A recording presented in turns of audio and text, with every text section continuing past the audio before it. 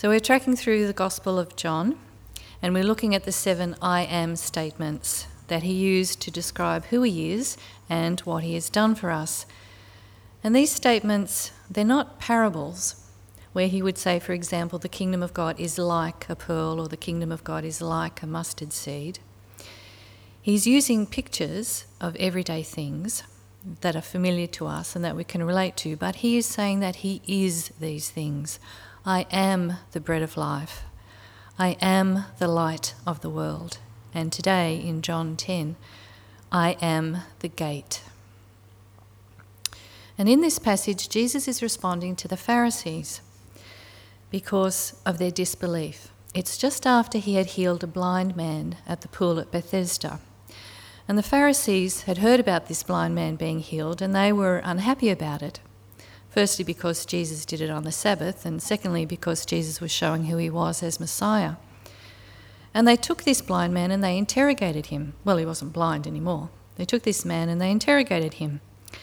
And they insulted him and they threw him out. And so Jesus heard this and he sought the man out to encourage him, to encourage his faith, and to tell him again that he was the Messiah. And some Pharisees overheard Jesus talking to this man. And Jesus knew that they not only wanted to discredit him, but they also wanted to contest his authority. And so he begins by talking about thieves and robbers as a direct reference to the Pharisees who have just mistreated this healed man. It's the thieves who do not enter by the gate, but who steal the sheep by climbing over the walls of the sheep pen. So Jesus is using a very familiar custom in Israel, something that was a common sight and a well-known practice, and that of shepherding sheep. And he uses it to describe who he is, the gate of a sheep pen. And to appreciate what Jesus is saying, we need to understand how shepherding practices were done in his day. So there were 2 types of sheep pens. One was fairly large, possibly even with a thatched roof, but reasonably substantial in its construction. These were permanent structures in towns that were available for shepherds from the surrounding areas, and the flocks would be mixed in together. And this first type was communal, and it had a gate and it had a watchman. And the second type of pen was much smaller and less substantial, and these were scattered through the fields and the countryside. Built by the shepherd, usually made of rocks just stacked together to form a walled structure. And shepherds in those days, they didn't have large flocks, not like the Australian sheep stations today. They had a small number of sheep, and they stayed with their sheep. They protected them, they led them to grazing pastures, and they protected them from thieves. So these smaller pens, they would have walls tall enough to keep the sheep in, but they didn't have a roof and they didn't have a gate. So in fact, the shepherd would sleep in the opening, and he would literally become the gate for the sheep. So in this passage in verse 1, Jesus begins by talking about thieves who do not enter the gate but have to jump over the fence. And he begins by referring to the communal sheep pen, because in verse 3 he refers to the watchman who will only open the gate for the shepherd. Only the shepherd has the authority to enter the sheep pen. So in the towns during the day, or at certain times of the year, a shepherd would come in and leave his flock in the communal sheep pen, which was guarded by the watchman, and the watchman knew the shepherds. And this allowed the shepherd to carry out his business in the town while the sheep was still being protected. At the end of the day, or when he needed, the shepherd would go to the communal sheep pen and the watchman would let him in. And this is the first aspect of the story. Jesus has the authority to call his sheep. Jesus is the only one who has authority to call people to eternal life. And this authority of Jesus is very important. And this authority is a bit like our bank accounts. We deposit money in the bank, and we are the only ones who have the authority to take that money out. That doesn't mean that thieves or robbers might not try to defraud the bank and get our money, but we are the ones where the authority rests. We are the only ones who can take that money out. So, If you have accepted Jesus as Lord and Saviour in your life, then he is the one who has authority over you. And this means we need to look to Jesus to understand how we are to live and what we are to do. And so as Christians, we look to the Bible, we look to the church, we look to other Christians to work out how we are to spend our life. So let me ask you, who do you give authority to in your life? Is it your friends?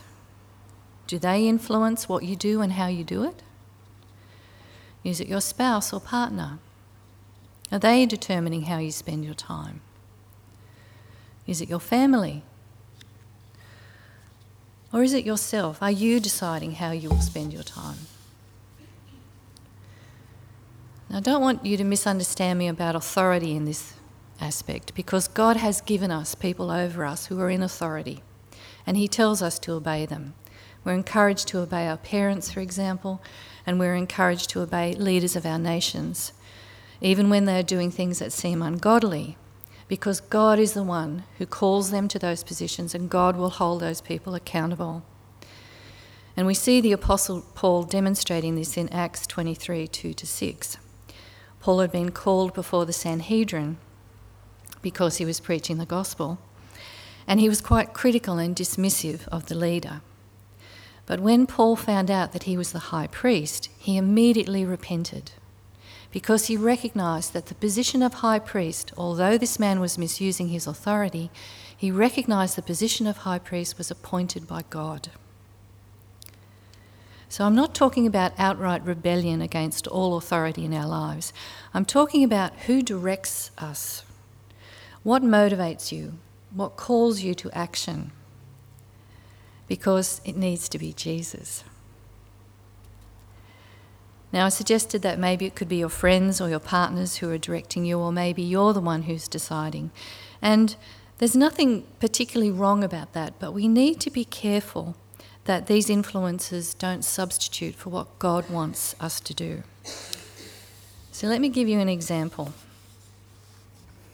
There's an American evangelist who has a healing ministry, and he once gave this testimony. He travels the world healing people of all sorts of diseases, and he absolutely recognises that it is the power of God. He doesn't take any of the glory for himself. He's a very humble man in that respect.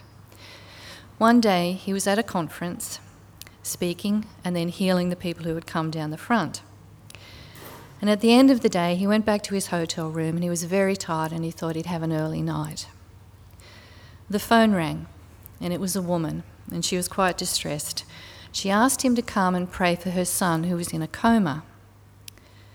He resisted at first because he was so tired, but she begged, and so he went. He prayed over the boy, and the boy was healed. He immediately came out of the coma and he sat up. And the American healer, he gave all the glory to God. Now, the hospital was a bit of a distance from the hotel, so by the time he got back, he was very tired, it was late, and he had an early start. And he was angry. He was angry at God because he said to him, I've been serving you all day long at the conference. I've been healing all these people for you. I'm giving you all the glory. Why couldn't I simply have an early night? I don't think that's too much to ask. And he heard God say back to him, did I ask you to go? And the man just burst into tears, and he realised he hadn't asked God whether he wanted him to go or not. He simply assumed that because he had the gift of healing and because the woman was in need, he simply assumed that he had to go, and he forgot to ask God for direction. When God gives us a gift or a talent or a deep desire to serve or some service in the church, we can get so caught up in using that gift or talent or service that we forget to ask God how to use it, how he wants us to use it. And I think it's a really easy trap for all of us to fall into. We think we're serving God, we think we're being faithful, we're serving the church, the body of the Christ, or missions, but we forget to involve God. And it's a subtle way that we take back control from God. We take back the authority. We begin to decide how and when we use the gifts that God has given us. We need to just have quick prayers. What do you want me to do now, Lord? Where do you want me to go? What do you want me to say?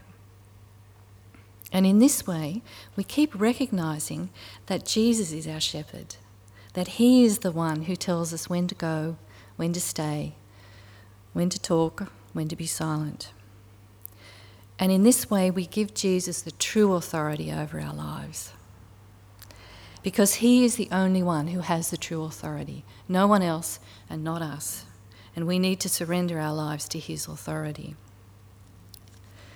So when Jesus refers to himself as a shepherd who enters the gate with authority, he also says in verse 4 that he calls his sheep and his sheep know his voice. It's only his sheep who will follow him out of the sheep pen. So we are living in a world where there are many sheep, people who believe in Jesus, some people who are not sure about Jesus, and some people who just outright reject Jesus as Lord and Saviour. But in this story, Jesus is clearly saying that he is the only one who has authority to call people to follow him. And his people, we know his voice. But the story isn't finished there, because the people listening to Jesus did not understand what he was saying. So he goes on in verse 7 to say that he is the gate. So this is a bold statement. And Jesus makes it clear that he's not simply a gate, but the gate.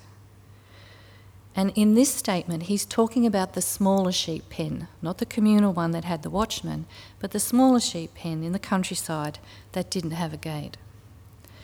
The shepherd would lead the sheep into the pen through the small opening in the wall, and then he would stand guard in that opening, even sleeping there, so that no sheep could wander out and no enemies could wander in. The shepherd was literally the gate. And this picture means two things for us. Firstly, Jesus is the only way into the sheepfold, the only way to eternal life. And this is an unmistakable, direct claim that the only way to have a relationship with Father God is through Jesus Christ. So for those people and those religions that say that Jesus was a good man, or that he was a good moral teacher, or that he was a prophet but not the Son of God, these words of Jesus are undeniable. And these words separate Christianity from all other religions. And in Sydney today, in particular, there's a strange mix of Eastern religions that you'll come across. It's a combination of Buddhism and Hinduism and a bit of Taoism. It believes in reincarnation, in karma, in peace and tranquility through meditation, and in the idea that all roads lead to God. And I think that's very comforting for a lot of people, because it means that you can ignore Jesus and you can ignore his claim, because any road will lead to God. And the exclusiveness of Christianity is seen as an offensive way of thinking. It's seen as being backward, as being narrow-minded, intolerant, and bigoted. But it's undeniable. This is what Jesus says. He makes it clear. He's the only way to enter heaven. He is the gate. And yes, that does mean that we need to believe in Jesus as Lord and Saviour. And throughout the course of our lives, we may well encounter many gates. Gates that seem to be open for us. It could be a gate to financial security. It could be a gate to pleasure, a gate to gain, a gate to position or recognition. And some of those gates may seem like good opportunities for us. But they can be gates that lead us away from God. There's only one gate to life. The invitation is open to everyone, but there's only one gate. And the second point is that there are so many benefits that can be enjoyed by being one of Jesus' sheep. Anyone who lives in relationship with Jesus will be able to enjoy his shepherding being able to come into shelter, to enjoy green pastures, being protected from enemies, and to have a life to the full. And this is where Jesus says those famous words in John 10:10, "I have come that they may have life and have it to the full." And in this, Jesus means eternal life. And we can tend to think that that begins after we die, but it doesn't. It begins the moment we accept Jesus as Lord. Eternal life begins for us now, while we're living in this world, because we have fellowship with the Father through Jesus by the power of the Holy Spirit. This is a taste of eternal life now. And it doesn't necessarily mean that we will be prosperous in all we do, or that we will enjoy good health all the time, or that we will never experience grief or loss or sadness. But it does mean that in all our experiences of life, Jesus is there, and we can fellowship with him in every aspect of our lives. Jesus is our gate. And this means that he is the one who has authority in our lives. It means that he is the only way to everlasting life, and it means that he gives us an abundant life now. Amen. Let's pray. Father in heaven, we thank you that Jesus is our gate. Lord, we want to accept you as Lord and Saviour. We want to give you the authority over our lives. Lord, we accept that you are the only way to eternal life, and we confess our faith in you. Remind us, O Lord, when we take back control. Remind us to seek you in all that we do and to place you at the centre of our lives.